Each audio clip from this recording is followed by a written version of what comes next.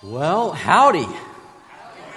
Good to see you this morning. Welcome to Clear Creek. My name is Josh. I'm one of the ministers. If this is your first time, we just want to welcome you to the family. I'm glad that you're here today. Stick around afterwards. Let us get to know you a little better. Before we go any further, can we just thank Paul and the team for leading us in worship this morning? Man. I'm so glad God gives us different gifts and that we're in a church where people use their gifts. So again, thank you all. Appreciate it so much. We're diving into the fifth and final part of this series, What Happens When You Die? And we're going to answer I only say some because you gave us a lot of questions today. But before we dive into the questions, I have one important thing I want to share with you.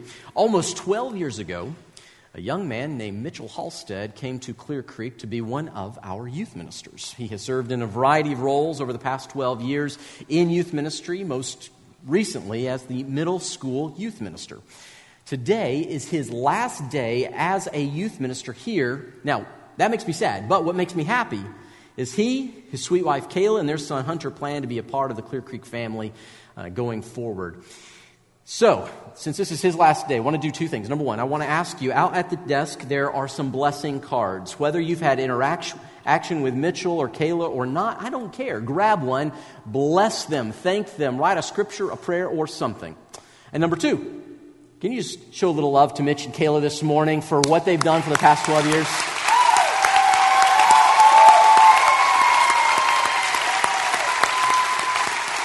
They may be hiding right now, so we love you, Mitchell and Kayla and Hunter. Now, we got a lot to cover this morning. I will not be able to cover all of your questions today, so on Tuesday, you may want to put a little reminder, but on Tuesday at 11 a.m., we will go live. We'll do a Facebook Live.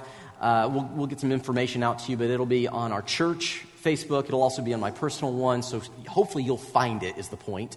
And we'll try to answer the remaining questions that we cannot get to today. Now, I have 12 questions I'm going to attempt to go through, and if it's anything like the first service, we ain't getting through them all, okay? But we'll add those in on Tuesday as well. Now, we're going to hit some pretty, honestly, you guys have some big questions. So before we get into some of the real heady, deep stuff, I figure we need to start off with something a little lighter. Are you guys up for a joke? Can we start with a joke? We're going to do it anyway. Just play along, okay? Can we do a joke? Yeah, okay, great. Now listen, I think this is a hilarious joke.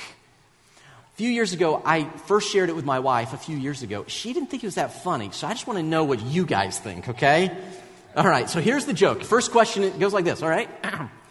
What do you want someone to say at your funeral? Answer? Hey, look, he's moving.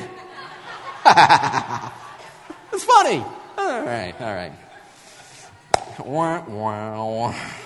Let's get into it. First question, and this is the probably most requested question. It's a question about cremation. And the question is this: is it okay to cremate a body? All right. Quick answer: yes. There's nothing in Scripture that I can see that attempts to give guidelines regarding acceptable burial practices. You're not going to find right after the book of Revelation a list of how to birth and bury people. Just not there. No matter which burial practice one follows, though, the results, and this is the key thing, the results are always the same. Let me give you a passage. Ecclesiastes chapter 3 and verse 20 says, all, everyone say all go to the same place. All come from dust, and, notice this, to dust all return. So you start out dusty and you go back dusty. The only thing that's at question is how long does it take you to get that way? Are you tracking with me? So let's talk. Ancient Egyptians, they buried their people. They sort of mummified them in some cases, but they buried them, they embalmed them to preserve them for a period of time and prepare them for the afterlife. The first century Jewish people had a more quick plan. They would bury you the same day because they didn't want you stinking up the place. So what they would do is they'd wrap you up, 60-foot long piece of linen. It was about a foot wide. They'd wrap you, put spices and all in there as you went to help the smell of decay not be so strong, and they'd put you in a cave or in a stone ossuary. It's a little box is what it is.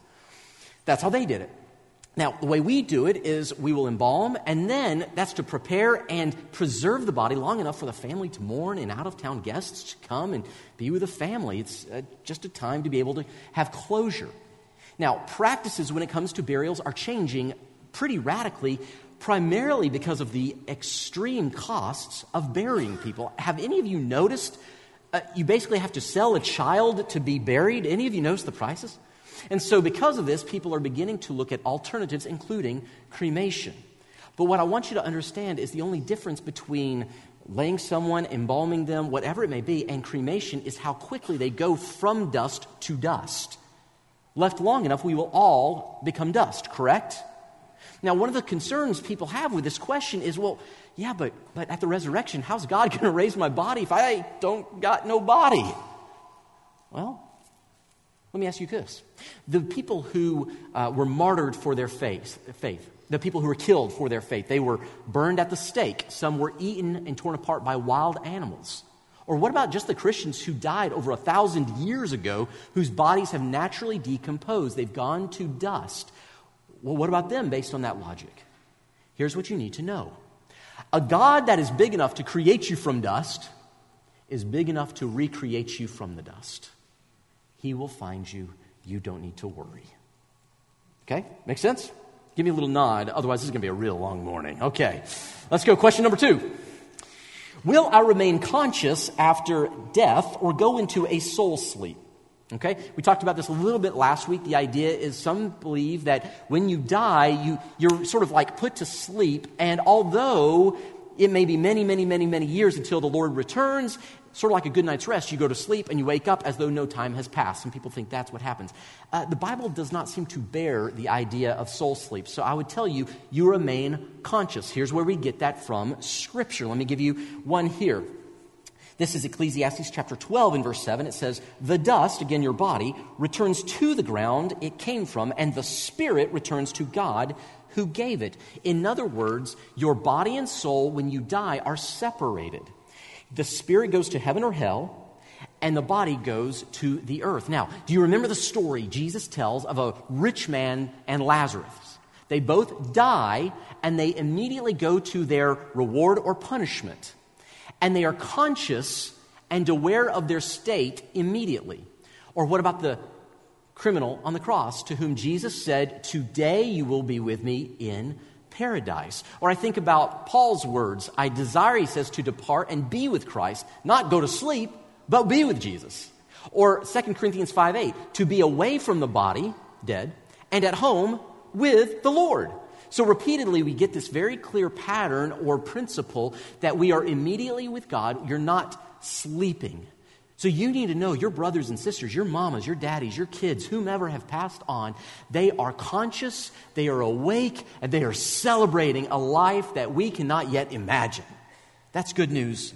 Now there's a phrase, "fallen asleep," that is used in 1 Thessalonians chapter 4 and other places, which is simply a euphemism or a figure of speech to describe what the body is doing. It looks like it is sleeping. If you've ever been to a funeral and the body is laid there, the body looks asleep. It's simply a euphemism for death. But as we have already said for the past few weeks, at Jesus' second coming, the spirit that is with God in heaven and the body that is dead will be reunited, the body will be transformed, and we will be with the Lord forever. But there's no point where you are unconscious or unaware of what is going on. Question number 3. Do we become angels or get wings when we go to heaven? Now, I'm not going to ask if you've ever asked the question, but will you raise your hand if you've ever heard one of these questions or a type of this question ever stated? Any of you ever? So at a funeral, "Oh, Bobby's got his wings. Oh, God has another angel." This is a very popular but not correct view. In fact, I will tell you the Scriptures do not say that you become an angel or you get wings. I had someone after first service come up to me and say, "I'm mad at you. I was counting on my wings." All right? Bells do not give you wings, whatever else. You don't get wings, okay?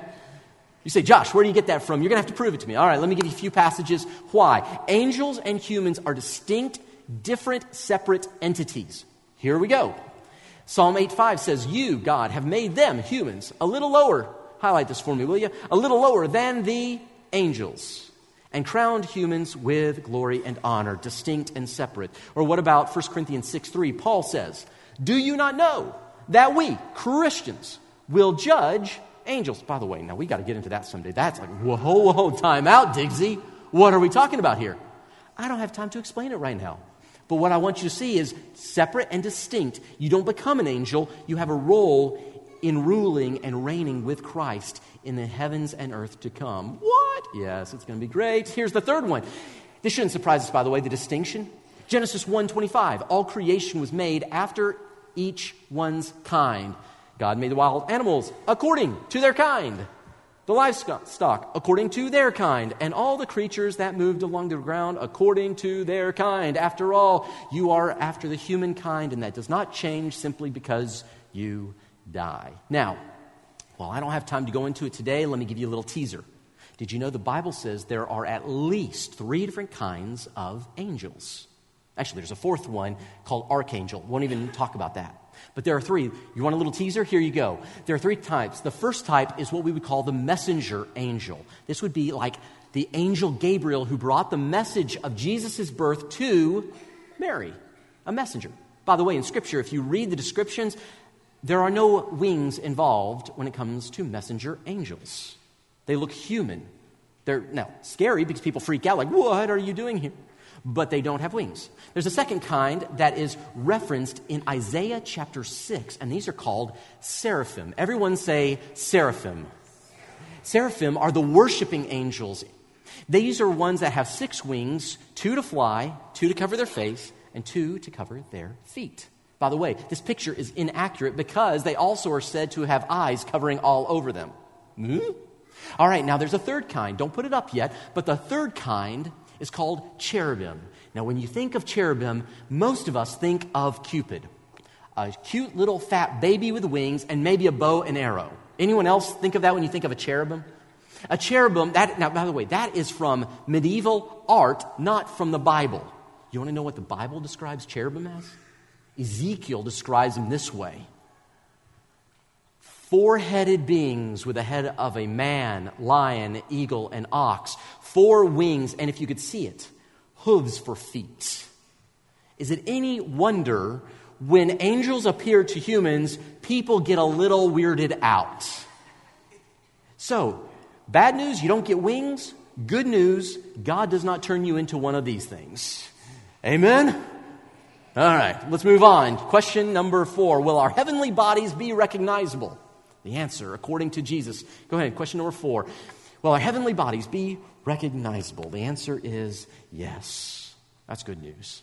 2 passages. One from Jesus in Matthew chapter 8, verse 11. He says that we will appear in heaven and we will have this wonderful meal with Abraham, Isaac, and Jacob in the kingdom of heaven. Now, question, how do we know it's Abraham, Isaac, and Jacob?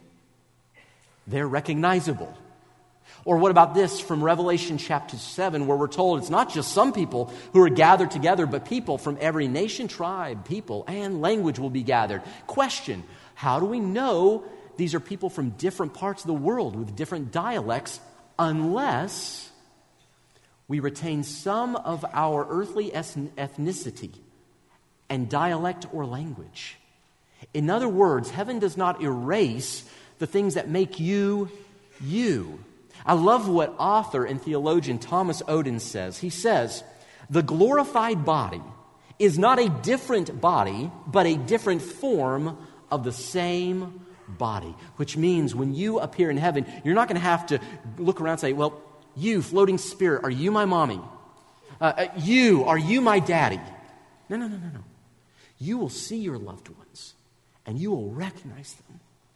And you'll run to them, and you will embrace, and you'll hug, and you'll laugh, and you'll dance, and then you'll push them away and go, wow, you got an upgrade. I see you, but you look good.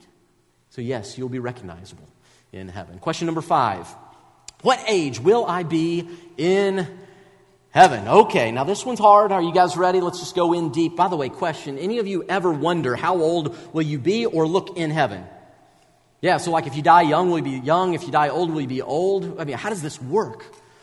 Short answer is, we don't know. Yeah, we just don't know. Bible doesn't answer the question, but a lot of theologians have tried to answer it through the history. Okay, here's a few of them. The medieval people would say, we will appear at the same age as Christ when he was resurrected, because Paul calls Jesus the first fruits of the resurrection, the first one to be raised, and so we will be like him. How old was Jesus approximately? How old was Jesus when he was raised from the dead?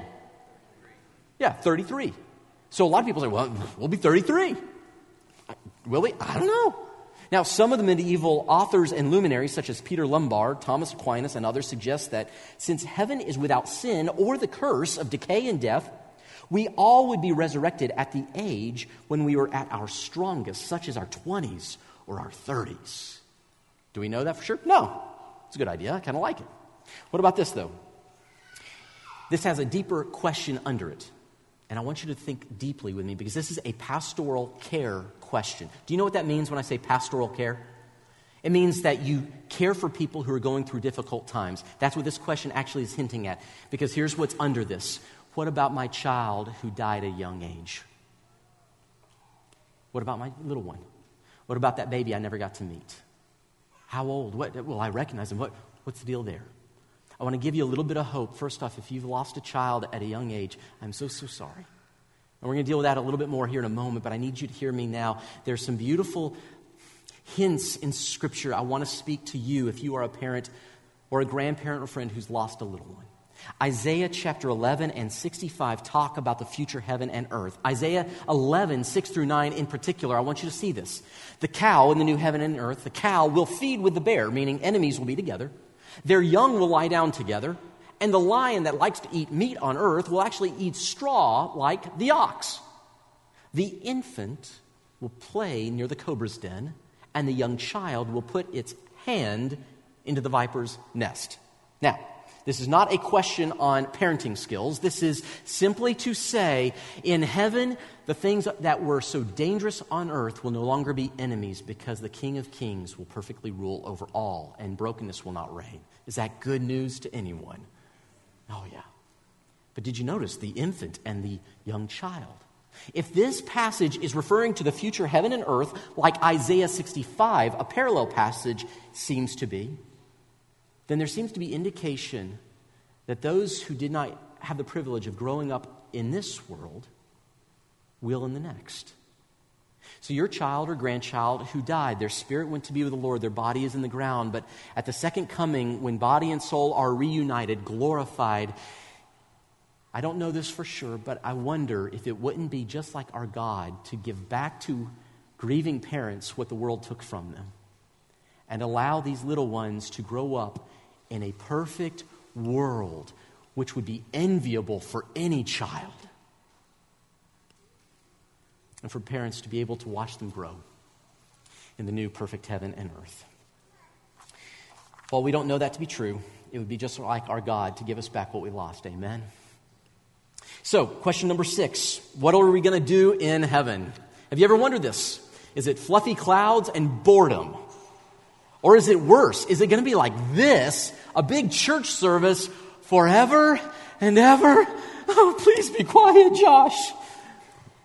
You want some good news? Yes, it's going to be exactly like this. You are so welcome. No, not at all. We will worship the Lord. In fact, it will be the most splendid thing you've ever done. The most joy you have here on earth doesn't touch what you'll enjoy in heaven when worshiping the King of Kings in person. But that's not all we'll do. Let me give you 3 additional things we'll do. Number 1, we will eat. How many of you like to eat? Anyone? How many of you are ready for me to be done so you can go eat? Yeah, some honest people here. Thank you. In heaven, you'll get to eat. Remember Jesus' words in Matthew. He says, many will come from east and the west and will take their places. Notice this, at the feast. Yes. And I'm convinced in a perfect place, calories will make you lose weight, not gain them. Oh, yeah. We'll eat. Number 2, though, we will work. Huh? Yeah, let's talk about this for a minute. See, one of the questions that comes up, people say, well, how could there be any work in heaven? Remember, we're going to have a glorified earth, not just some clouds in the sky. So maybe a better question is to think through what this world, this place will be like. Let me give you a couple things. How did God start all things before sin began? Was there work before sin, church?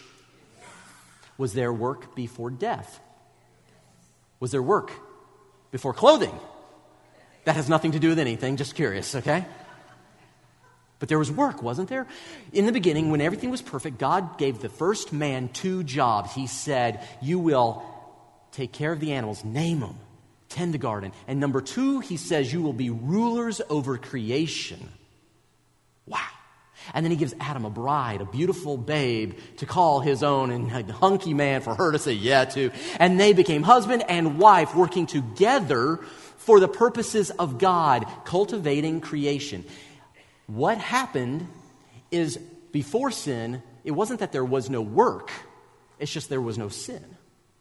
So now in the new heavens and the new earth, it makes sense that there would be work again. And let me give you evidence. Jesus tells a parable about a master who has 3 servants and he gives them different talents. 1, 2, and 5 talents.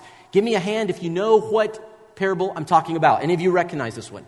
Jesus says that the master gives them talents, says go to work, invest, work, build. He goes away. He comes back at the end of their work time. This is a parallel or a way of understanding God empowering us to do work, and he will come back at the end of our lives, and we will have to give a response for how we lived.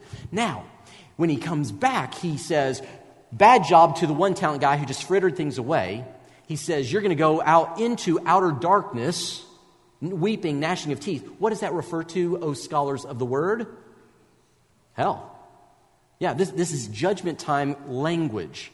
But to those who were good and faithful, look at these words. Well done, good and faithful servant. By the way, how many of us want Jesus to say, well done, good and faithful servant? Oh man, yeah. But he says this, notice the tenses. Jesus says, the master will say, you servants have been faithful with a few things. So in your life, you have been. Notice now, I will put you in charge of many things. Come and share your master's happiness. Now think with me. If in a broken world marred by sin, what have we discovered, by the way? What kind of industries have we come up with in a broken world? Let's just look at a few of these. So we have mathematics, architecture, art, engineering, chemistry, painting, graphic design, publishing, media, music, theater, sports, TikTok creators. Okay, I'm not sure that's from God, but we have come up with all sorts of things, haven't we? Imagine the industries in not just a world, but a universe that no longer has the taint of sin on it.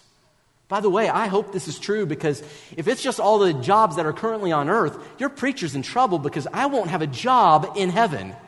You understand? I don't get a job. My job is to tell you about Jesus. I'm not going to have a job there. It's like, tell me about Jesus. Why don't you just go talk to him? He's right there.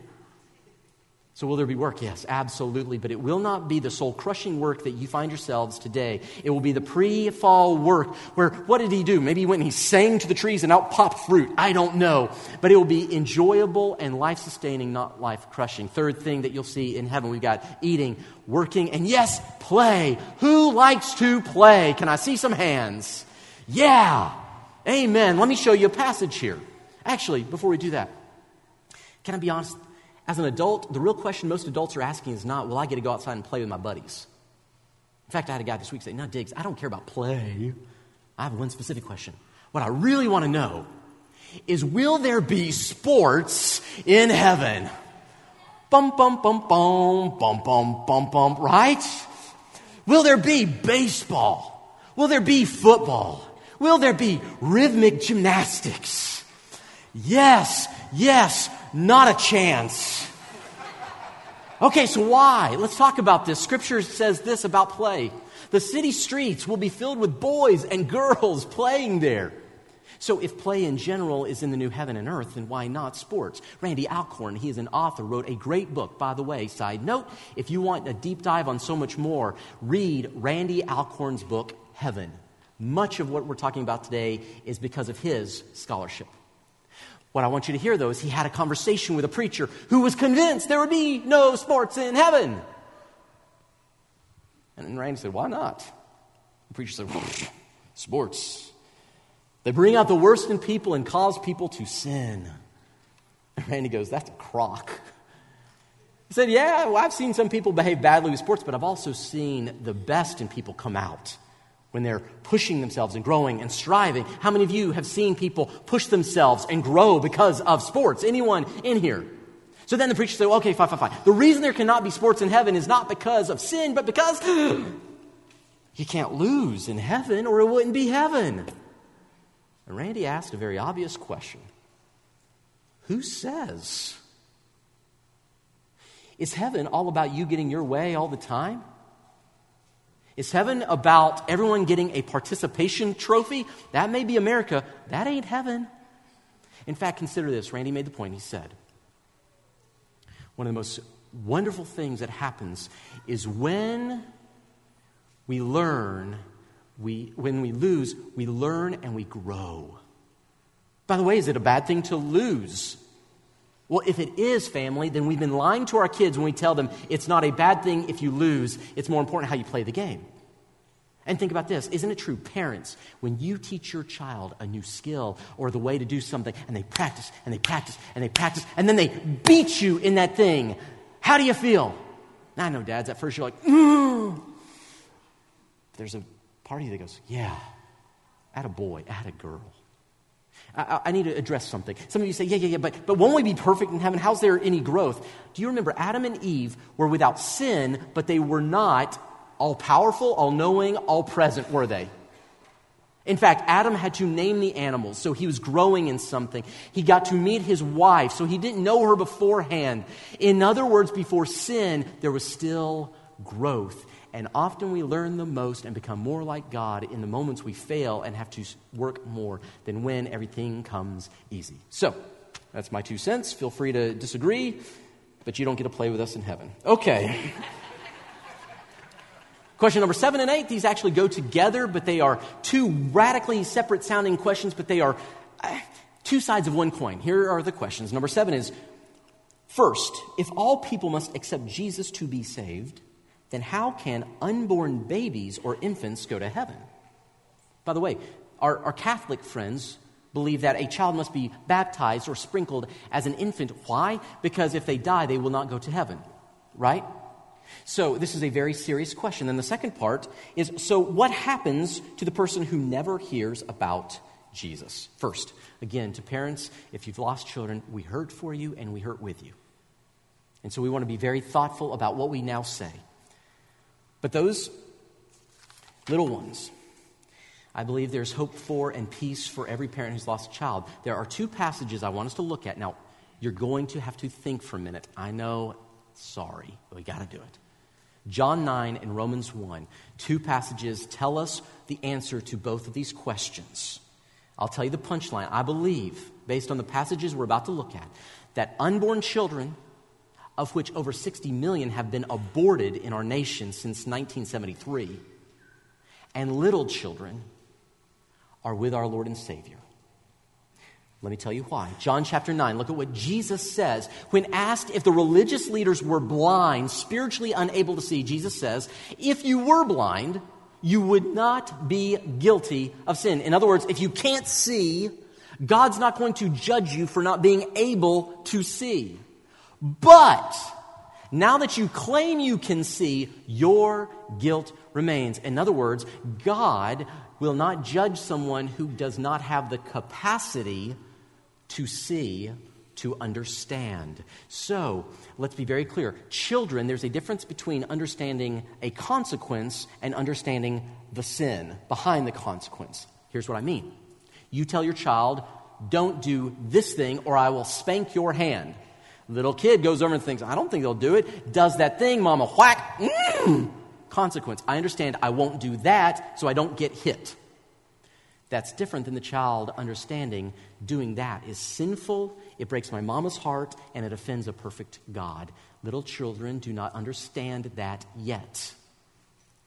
But there does come a point when we do understand those things. So Romans chapter 1, verse 20, Paul answering the question, what happens to those who do not hear the name of Jesus Christ? Are they going to be judged? Are they not blind? And Paul gives chilling clarity on this. This is what Paul says. God's invisible qualities, this is talking about nature, the evidence of a creator, have been clearly, what's that word, church? Seen. Oh, so we can see it. We're not blind. There is evidence. So that people are without excuse. So in the same way that an unborn or a young child who does not understand, does not yet have the capacity to understand sin from righteousness, only consequences, those who are older, we understand the oughtness of the world. I may not be able to tell you why something is this way, but I understand from the evidence around me and the conscience within me, there's a way to live, and I haven't lived that way. So will God judge those little ones? No, I believe they are with Him. Will God judge those who understand there is a right and a wrong way, even if they don't hear the name of Jesus? According to Scripture, the answer is yes. Hear me now, friends. This is why we must care enough for our friends to tell them about Jesus. Explain why they sense things are a certain way and the evidence around them. Because they will meet their Maker and it will not go well. We must share the good news of Jesus Christ. Now, we could get into the question of people in other places and other times and all this. The response for you and me is to share what we have been given. Amen? Amen. All right, let's go. Question, where are we? Goodness. Question number 9. All right, here's a hard one. Are you ready? Do confessing Christians who commit suicide go to hell? Let me see some hands. How many of you have ever heard this before, that if you commit suicide, you'll go to hell? Anyone? Okay. Is suicide the unpardonable sin? No. The unpardonable sin in Scripture is blaspheming the Scripture, or the Holy Spirit, basically telling God, I don't want you, I don't need you, leave me alone. Because the Holy Spirit is the one who convicts us of sin, and if we tell the convictor of sin to bug off, there is no one to convict us of sin to then cause us to repent. Does that make sense? So what about suicide? Now again, some other groups will say that if you commit suicide, that is unpardonable because you cannot repent or do penance after committing the act.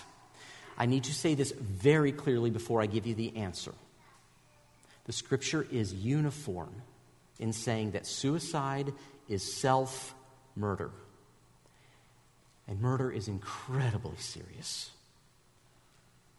God has made you, God owns you, and if you've given your life to Jesus, you've acknowledged His ownership. We have no right to snuff out the life that God, not you, not me, but that God owns. And please hear me.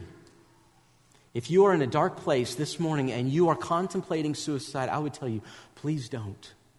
Please don't. You may feel like things will never get better, that things will never get brighter. You need to understand, your feelings do not determine reality. Suicide is a permanent solution to what will be a temporary problem. Now, I know if you're in the middle of depression and despair, you say, I've been here for weeks, months, or years. How can you say it's temporary? In the scheme of things, it is temporary. And you just need to know, friends, if you take your life, you are harming and scarring the people you love most in ways that they will never fully recover. Have you read before of a suicide bomber blowing himself or herself up in a crowded place? Isn't it true that those closest to the blast are hurt the most? Now, I want to be clear, this is not some out there theory for your preacher. I have personally held the hands of spouses and parents and children on the day that they found the body of their loved one. So before we answer the question, you just need to hear, in the name of Jesus Christ, don't do it. It's not worth it, and our Savior can restore. So what is the answer? I'll answer it with a question. Does the last decision of your life determine every other decision from your life? So let's say you're going to lunch today after church, you're hungry, so you're moving quick. I know we don't speed because we love Jesus, but you're just moving right up to the very edge of the speed limit, right? Someone, because they too are hungry, cut you off in traffic, and as they go by, they decide to do a one-finger wave, being real friendly-like. You're ticked off, so you utter a few choice words or you gesture back. You lose control, poof, you're gone. Quick question. The last moments of your life were sinful. Anger, language, blasphemy, cursing, whatever. Does that last moment undermine your relationship with Jesus Christ? Does that take power away from his saving grace? What I would tell you is cautiously no. God knows your heart, the trajectory of your life, and if you genuinely follow, love, and trust him, that is not license to harm yourself.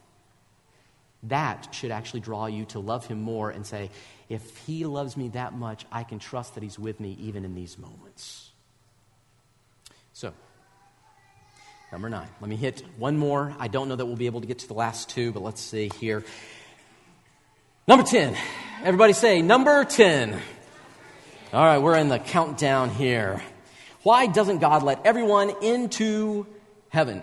So, if you listen to almost any secular interview with a secular host and a religious person, they'll say, so why do you Christians think that only God will let you into heaven? Does he just want to keep everyone out from this beautiful cosmic fun factory? Now, here's the problem with the question, will only Christians get to go to heaven? They never ask, why would anyone want to go to heaven, or what is heaven? Let's define heaven. Many of us have the wrong notion that heaven is a perpetual, self-satisfying pleasure factory designed around my personal whims, wants, and desires, but that is not the picture from Scripture. Is heaven amazing? Yeah. But it's not amazing because I eat cotton candy and ride roller coasters all my life, like Pleasure Island in Pinocchio. Any of you get that old reference? That's not me, okay. Scripture says that heaven, at its fundamental place, is a place with God. It's not about your pleasure, it's about his presence. So what does it mean to fully and always be in the presence of God? That's the real question. To be in the presence of God means to want the heart of God and the things of God. That means to be in the presence of God, gossip is no longer on the table. Self-exaltation is no longer on the table because only he is to be exalted. Pride is no longer an option. Lust is no longer an option. Greed is no longer an option. Lying is no longer an option. To be in the presence of God means that certain things that I long for, want in this life will no longer be an option. Let me put it this way. Do not raise your hands on this question. Well, I'll laugh at you if you do, so don't. Here we go. Here's the question, though. Have you ever been tempted to sin sexually in the same room where your mother is? No. Just don't even... Okay. Of course not. Why? Because mama's there. Now imagine being in a place where God is forever and ever, and the temptation or the option is no longer on the table. The question is not, why won't God let people into heaven? The question is, what must God do to make us the kind of people prepared for heaven? Do you see the difference? I love what author Dallas Willard says. This is such a fantastic statement. He says this: God will let everybody into heaven. Put this up. God will allow everybody into heaven who can possibly stand it. In other words, God is the quintessential gentleman. If you say, I want to be with you forever and I want your ways forever, he'll say, you come on, I got a place for you. But if you say, I really would rather do these other things than hang out with you, he'll say, okay. It's not that God holds people out. It's that people do not want to come in. Do you remember Jesus' words? I stand at the door and what? I knock. He's the pursuing God. We are a rejecting people. So God will let anyone in who wants to be in. Let me give you one last question before we call it a morning. Number 11, do my loved ones see me from heaven? We have another question we won't get to today, but let's end on this one. Do my loved ones see me from heaven. Okay, you ready?